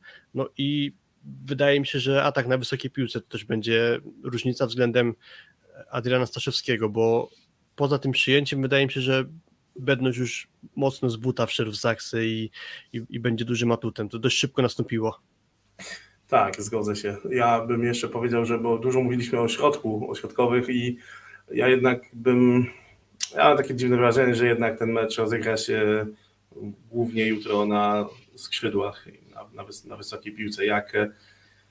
Jeżeli obydwie drużyny będą ryzykowały mocno zagrywką, jak obydwie ekipy będą reagowały na blok rywali, w tym Zaksa jest naprawdę świetna, ponieważ lubi nabijać na blok, lubi obijać blok, lubi się sama wyasekurować, lubi ponawiać akcje do momentu kilkukrotnie, aż wypracowuje sobie dogodną sytuację do zdobycia punktu. To jest niezwykle istotna cecha, która być może w statystykach może obniżać zarówno skuteczność, jak i efektywność, ale sumarycznie na samym końcu da naprawdę kapitalny wynik. I no ja ostrzę sobie zęby naprawdę na ten jutrzejszy pojedynek, bo no, zarówno Bartek Bednosz, jak i Olek Śliwka i Urosz i Kwolo, który tu przed chwilą był, no to są aktorzy pierwszoplanowi, także jestem ciekawy, ile będzie takich właśnie takich piłek śmieci, jak to się mówi na siatce, które Urosz będzie miał do wykorzystania, bo to są takie piłki, których też nie zawrze się w statystykach. To są piłki tak naprawdę, nie chcę mówić przegrane, ale z dużą dozą prawdopodobieństwa, że one nie będą kończone, a to jest taki gość, który gdzieś tam wciska tą piłkę. Także mam takie dziwne wrażenie, że to lewe skrzydło będzie jutro kluczowe w końcowym rezultacie i indywidualne zagrania.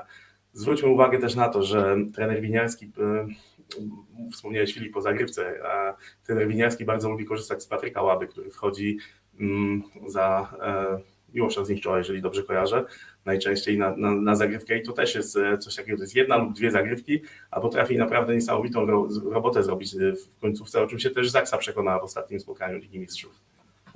Zdecydowanie, a jakbym mógł przejść, bo mówiliśmy sobie zagrywkę, tutaj jednak mniej błędów, lepsza efektywność Zaksy, jakbyśmy mogli przejść właśnie, Filip, do bloku, bo to też jest ciekawa kwestia w kontekście punktowe bloki versus wybloki, no tu widzimy jakby przewagę Konarskiego nad Kaczmarkiem, przewagę Śliwki i Bednoża nad Uroszem i nad Kwolkiem i na początku Łabą, a teraz Uroszem. Środkowi dość równo, znaczy tak, troszeczkę lepiej Smith i Paszycki, jeżeli chodzi o bloki punktowe, ale lepszy w blokach Zawiercie i to właśnie trzeba zauważyć, że Miłosz zniszczył to najlepiej wyblokowujący środkowy ligi na tym etapie. No i na rozegraniu oboje dość dobrzy, trochę lepszy z bezpośrednim blokiem Janusz, ale też Tavares, który jest dobry w bloku, znaczy tu nie mówimy o takich dziurach w bloku, jak na przykład wiadomo Sanchez, którego bardzo cenimy, no ale on akurat w bloku jest, ma zupełnie inny impact, także tu będzie też starcie na siatce, tak jak powiedziałeś Piotrek, dość równe, bo jednak lepsze oczywiście blok obrony, lepsze kontry po stronie Zaksy, ale sam blok już dość równy, jak tu możemy zobaczyć, ten zielony się tam mniej więcej układa po połowie i bardzo też jestem właśnie ciekawy, na ile będą w stanie środkowi pomóc, bo zobaczcie, czym też Zaksa wygrywała poszczególne wtedy czasami w końcówkach, on na przykład decydujący ten set trzeci w rewanżu już w Kędzierzynie, no to było równo, po czym 2 razy Bartka Kwolka jednak zablokował Smith, tak, i właśnie te małe rzeczy decydowały w końcówkach i jestem właśnie bardzo ciekaw też jutro pracy Paszyckiego, Smitha, zniszczała, no i kogo wybierze 4. Michał Winiarski na środku, bo to też mogą być takie małe rzeczy, które mogą decydować. Ciekawa rzecz jest taka, że spotykają się zespoły, które teoretycznie mają jeszcze 3. środkowego, bardzo zbliżonego do tej podstawowej pary, bo czy to Norbert Huber, czy właśnie nie wiemy, czy Krzysztof Rejno zacznie w szóstce na ławce Michał Szalacha, czy odwrotnie, no ale w razie czego, gdyby coś na relacji blok-obrona trochę niedobrze funkcjonowało, to zawsze można ten as z rękawa wyciągnąć w postaci kolejnego środkowego z ławki rezerwowych. To też może być ciekawy aspekt. Jasne. Pewnie tutaj może zagrać rolę jeszcze zdrowie Łukasza Kaczmarka, o czym mówiliśmy wcześniej, że może niekoniecznie dojechał w pełni zdrowy, ale to dopiero się okaże. Jutro nie mamy na ten temat żadnych konkretnych informacji. W takim razie pokrótce omówiliśmy te aspekty statystyczne obu zespołów. W takim razie słucham Was, kto jest Waszym faworytem, już tak podsumowując. Kto zagra w finale z tej pary Zawiercie Zaksa?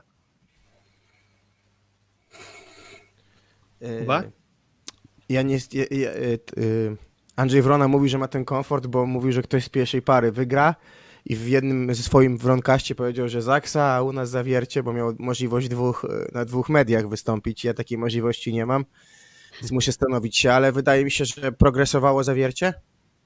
Podobali mi się w rewanżu, grając coraz lepiej, zagrali fajnie w Gdańsku i to na mnie zrobiło duże wrażenie.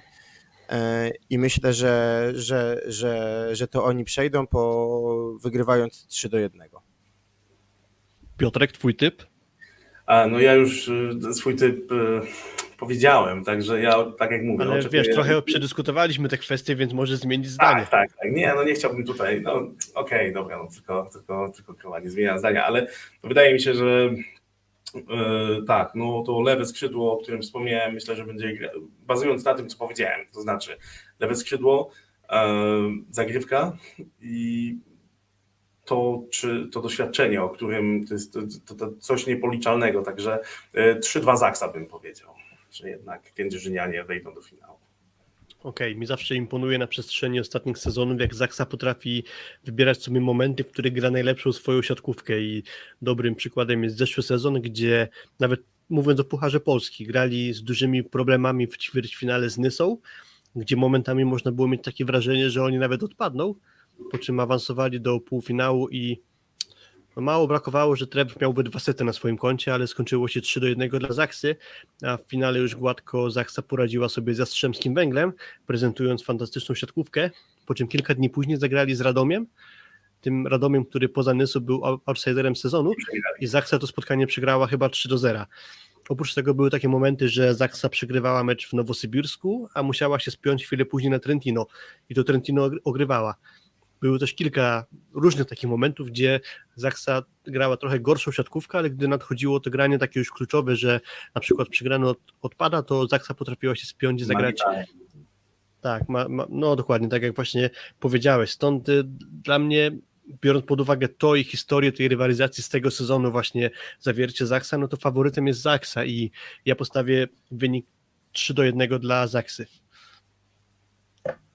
Więc jeśli mamy to za sobą, to została nam jeszcze druga para półfinałowa, na czym teraz się skupimy, więc może na początek grafika, która pokazuje nam atak Jastrzębski Węgiel Resowia. Będziemy sobie tymi grafikami trochę tasować, ale to wszystko po kolei.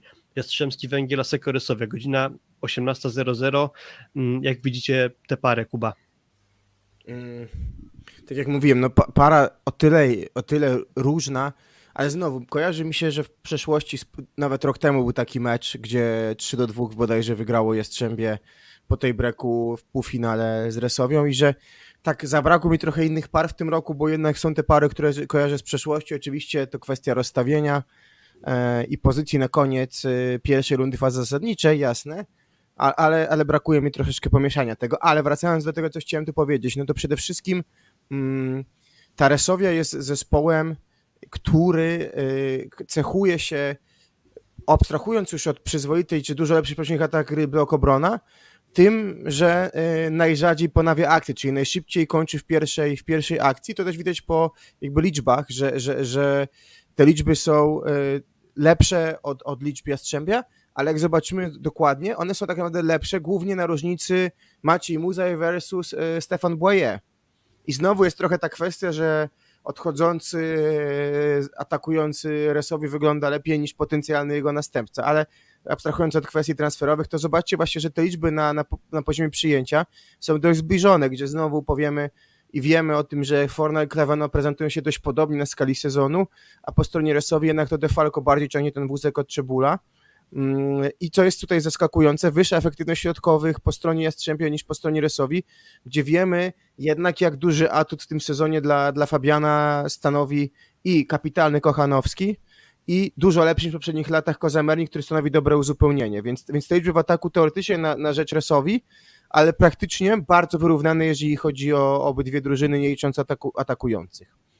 Tu z kolei bym powiedział co do środka, że raczej chyba częściej atakują może środkowi Asseco Resowi, chociaż tak naprawdę biorąc pod uwagę rozkład ataku, jaki teraz widzimy na grafice, to tutaj jest idealny remis, po 18% piłek posyłają obaj rozgrywający do swoich środkowych, ale w Jastrzębiu na pewno istotna kwestia to jest strata Łukasza Wiśniewskiego.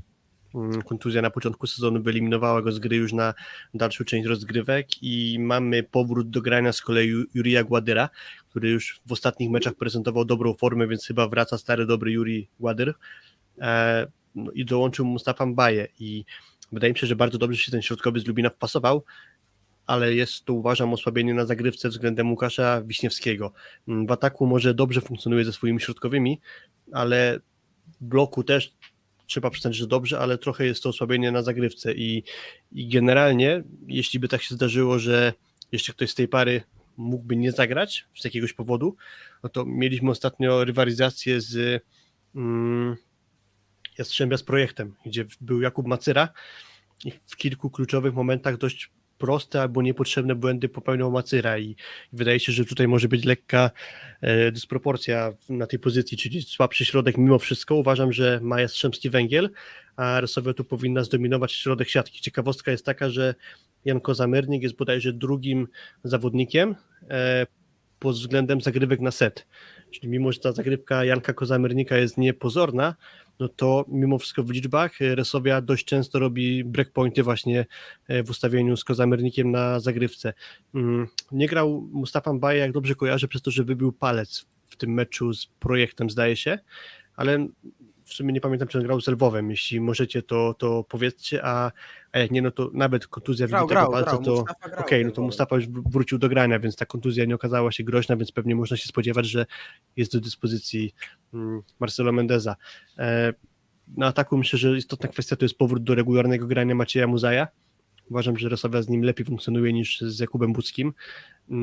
Na przyjęciu istotna kwestia, mówiłem, lider Defalco, ale z kolei dużo zależy będzie od Czebula, właściwie od tego, jak będzie w stanie wznieść się na swoje wyżyny, bo jeżeli o Defalco mówimy, to ja jestem zdania, że on będzie grał na poziomie albo dobrym, albo bardzo dobrym, albo rewelacyjnym, tak Czebul ma rozpiętość całkowitą, amplituda może być gigantyczna, od beznadziejnego grania do wręcz fantastycznego.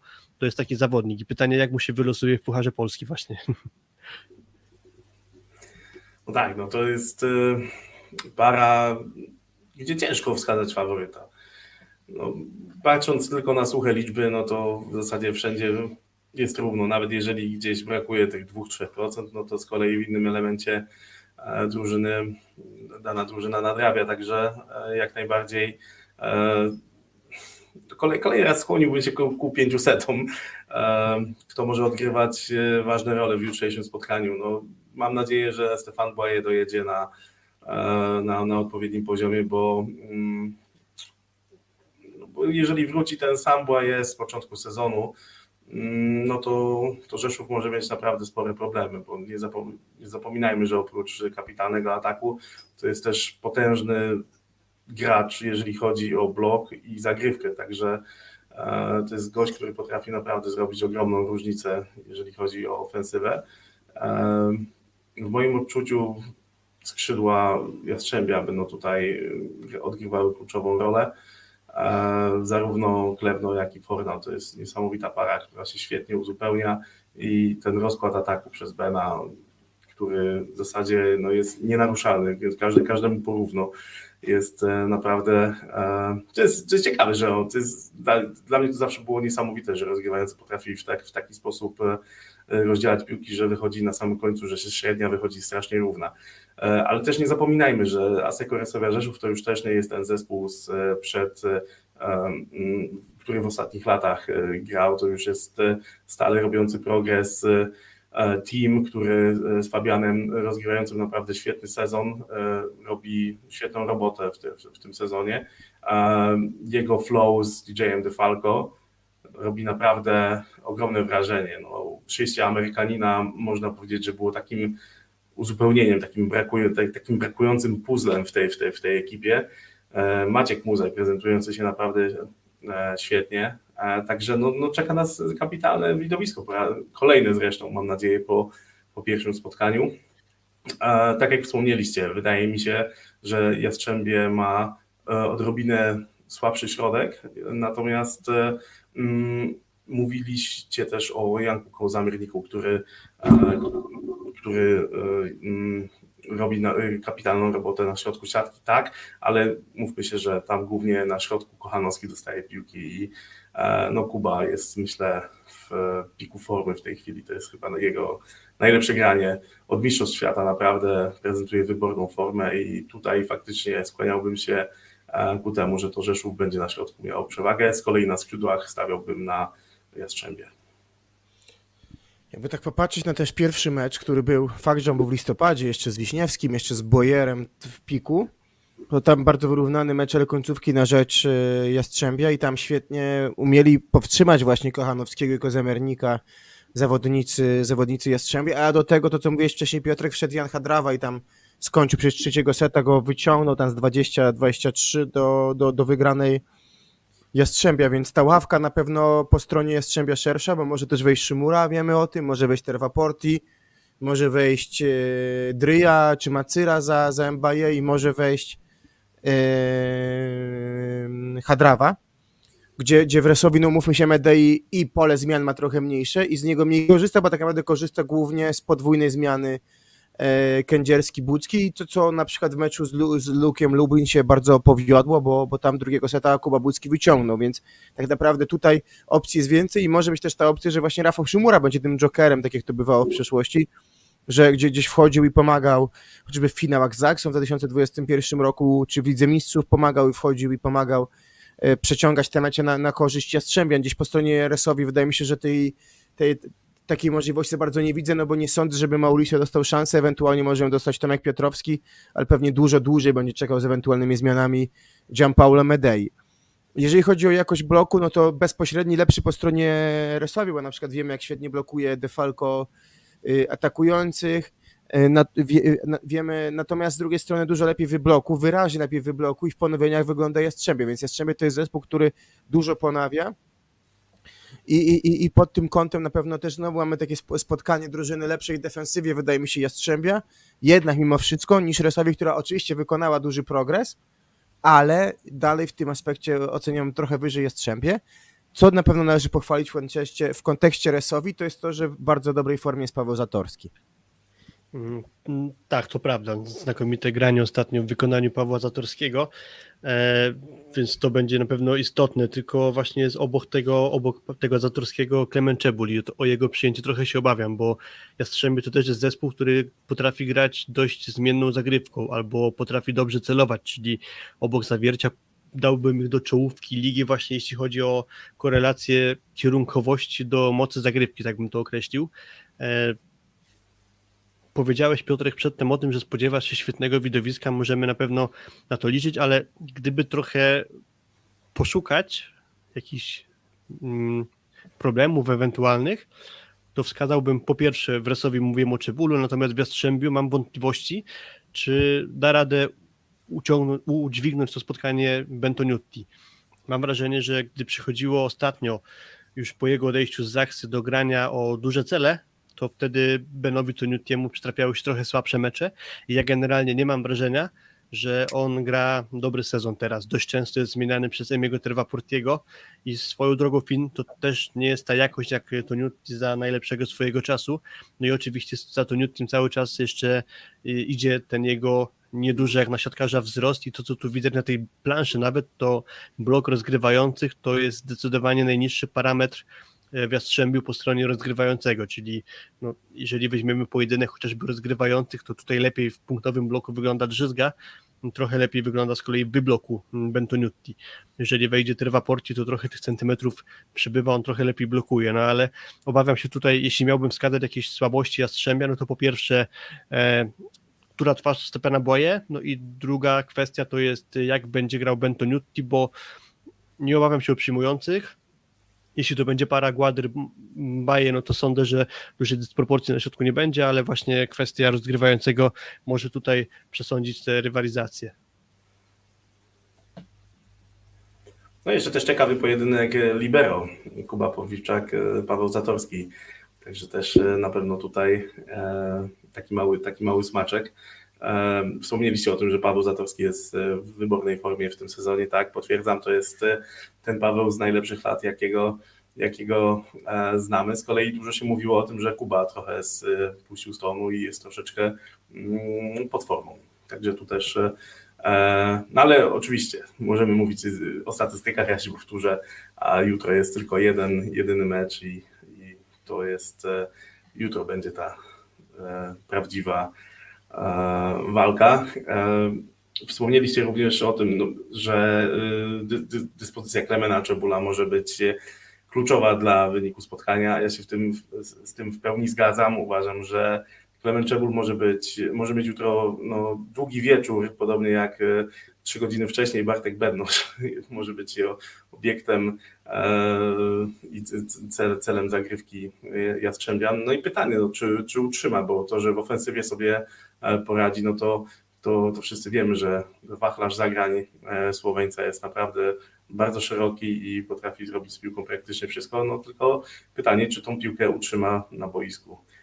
Z kolei zastanawiam się, a gdybyście się mieli zastanowić nad tym, w kogo będzie celowała Resowia, jak myślicie? Jeśli dobrze kojarzę liczby, to tak to wygląda, że w skali sezonu i wszystkich zespołów to chyba zespoły unikają celowania w Popiwczaka, czyli jest to albo Fornal, albo Kleveno i wydaje mi się, że tutaj taktyka może być bardzo prosta, czyli raczej szukania w przyjęciu przyjmującego, czyli Fornala, Kleveno, tego, który akurat jest w pierwszej linii, żeby może trochę utrudnić mu najście na nagranie quicka, czyli wydaje mi się, że tutaj sprawa jest prosta, unikamy Popiwczaka i szukamy Kleveno, Fornala właśnie w zależności od tego, jakie jest ustawienie Jastrzębia, czyli kto jest w pierwszej linii. Tak mi się wydaje, że to może tak wyglądać.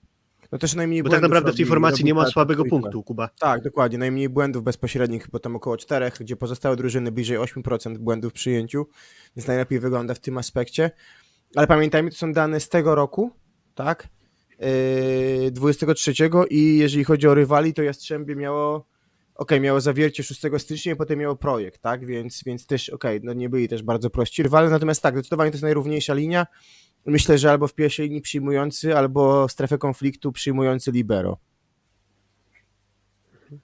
Dokładnie, jeśli ktoś by się zastanawiał, co się dzieje z Thibaut Rossardem, to ostatnio w jego social mediach można było zaobserwować, że jest we Francji, więc raczej w tej Tauron Arenie się za Sekoresowią nie pojawi, więc Tomasz Piotrowski w odwodzie zostaje lub ewentualnie Mauricio, więc tutaj należałoby się spodziewać pary Czebul i De Falco i jakoś nie wierzę, żeby na dłuższym dystansie ktoś z rezerwowych mógł się tutaj pojawić. Ja bym tylko jeszcze na sam koniec tej dyskusji o tej parze wspomniał o tym meczu z fazy zasadniczej, czyli Jastrzębie 3-0 grało Resowie. Gdyby tak spojrzeć pobieżnie pod kątem tego, co może się wydarzyć jutro, to myślę, że to był bardzo mylący mecz. To znaczy, pamiętam, że chyba w każdym z setów prowadziła Sekoresowia. W końcówce dopiero Jastrzębie się zbliżało, a w trzecim secie to tak wyglądało wręcz, że Resowia już wydawało się, że ma taki wynik, że niemożliwe, żeby tę przewagę stracić. A mimo tego Jastrzębie przechyliło szale na swoją korzyść, między innymi dzięki temu, że dobrą zmianę dał Jan Hadrawa. Tylko że tamto Jastrzębie różni to, że jeszcze na tym niebotycznym poziomie grał Stefan Boye, to był ten okres przed 26 listopada, który przedtem pokazaliśmy w liczbach, a teraz to już jest inny zawodnik. Mam wrażenie, że trochę spuścił z tonu Jan Hadrawa. Wtedy jeszcze w Sekoresowi grał Jakub Bucki. To mi się wydaje, że to jest atakujący z całym szacunkiem na lekko niższej półce aniżeli Maciej Muzaj, więc to będzie, wydaje mi się, trochę inny mecz. Co, Kuba, powiedziałeś? No i był Łukasz Wiśniewski był też jeszcze w składzie Jastrzębia. Tak, i był jeszcze w składzie Łukasz Wiśniewski. No dobrze, zatem pokrótce postaraliśmy się w miarę możliwości czasowych omówić technikalia i jakieś co wnikliwsze analizy, o ile to było możliwe, dokonaliśmy. Zatem były typy na pierwszy półfinał, zatem słucham was, jakie są wasze typy na drugi półfinał. Piotrek. Czemu znowu ja pierwszy? Okay. Bo taka jest kolejny, żeby nie zaburzać naszym widzom percepcji. Dobrze, okej. Słuchajcie, no ja powtórzę się, ale cały czas jestem przekonany, że czeka nas ogromne święto siatkówki jutro w wypełnionej po brzegi hali w Krakowie. Także liczę, że o 18:00 zobaczę siatkówkę na najwyższym poziomie. O tym, co może zadecydować o wyniku, już wspomniałem. To jest oczywiście moje subiektywne zdanie. Nie musicie się z nim zgadzać, ale chciałbym, żeby troszeczkę inaczej wyglądał finał niżeli Jastrzębski Węgiel, Zaksa Kędzierzyn-Koźle, ponieważ wytypowałem Zaksę w pierwszej parze, to tutaj postawię na Sekoresowie Rzeszów. 3-2. Niech się dzieje. Okej. Kuba, jak to widzisz? Tak, znaczy ja myślę Resowia i myślę, że 3-1, czyli ja 2 razy typuję jednak 4-setówki, ale też Resowia. A ty, Filip? Pewnie jak ktoś słucha 6. seta, to dobrze wie, że ja od kilkunastu lat chodzę na podpromy, więc siłą rzeczy gdzieś widzę przez bardziej różowe okulary postawę Sekoresowi, ale też ten sezon i jego historia wydaje mi się, że daje poważne podstawy, by sądzić, że Resowia się mocno postawi Jastrzębiu i ja nieznacznie widzę faworyta w zespole Gianpaolo Medeiego, czyli wcześniej dałem Zaksa 3-1, teraz wydaje mi się, że możemy do późna posiedzieć w Tauron Arenie, bo będzie tiebreak w tej rywalizacji i ja typuję 3-2 dla Sekoresowi. To jesteśmy zgodni. To co, szykuje nam się rekordowa frekwencja, jak to zapowiadała strona Plus Ligi, ponad 10 000 ludzi wygląda na to, że zasiądzie w krakowskiej Tauron Arenie. Możemy powiedzmy też trochę o tym, co my tu planujemy, bo jak widzicie, ktoś przedtem nawet w czacie napisał, że dziwnie nas widzieć wszystkich naraz na ekranie, czyli Piotrek Siekierski z podcastu Volley Time, Filip Korfanty, Kuba Lewandowski z podcastu 6. set, z inicjatywy klubu Aluronu CMC Warta Zawiercie nawiązaliśmy taką współpracę, też dzięki uprzejmości i takim możliwościom klubu będziemy dla was mogli ten turniej zrelacjonować, postaramy się o nagranie jakichś ciekawych rozmów w miarę naszych możliwości, a oprócz tego naszą ramą taką działania będzie live na koniec każdego z dni, czyli postaramy się zrobić transmisję na żywo po zakończeniu drugiego półfinału, gdzie podsumujemy pierwszy dzień rozgrywek i postaramy się przekazać jakieś nasze typy i przewidywania na finał. No i w niedzielę postaramy się też również połączyć po zakończeniu spotkania, po dekoracji i postaramy się podsumować ten turniej, a być może gdzieś jeszcze w trakcie albo na żywo, albo z odtworzenia zaprezentujemy wam jakieś wywiady, które nam się ewentualnie uda nagrać, więc tak jak jest napisane na ekranie, zasubskrybujcie kanały 6. set oraz Volley Time na YouTubie, Będziemy działać też po Pucharze Polski oczywiście, więc zapraszamy na przyszłość. A póki co za dzisiaj chyba dziękujemy, tak? No i widzimy się w okolicach hali, jakbyście chcieli, także jesteśmy też do dyspozycji. Tak, będziemy się gdzieś kręcić po Tauron Arenie, więc możecie nas śmiało zaczepiać. Dokładnie, dołączcie do multiversum siatkarskiej Plus Ligi. Tak, dajcie znać w komentarzu pod filmem, czy się podobało, ewentualnie co zmienić lub czego chcielibyście więcej. Nie pogardzimy oczywiście łapką w górę. Duża liczba komentarzy na pewno nam pomoże, więc dzięki za dzisiaj. Mamy nadzieję, że się podobało i do usłyszenia. Trzymajcie się. Dzięki. Hej, hej.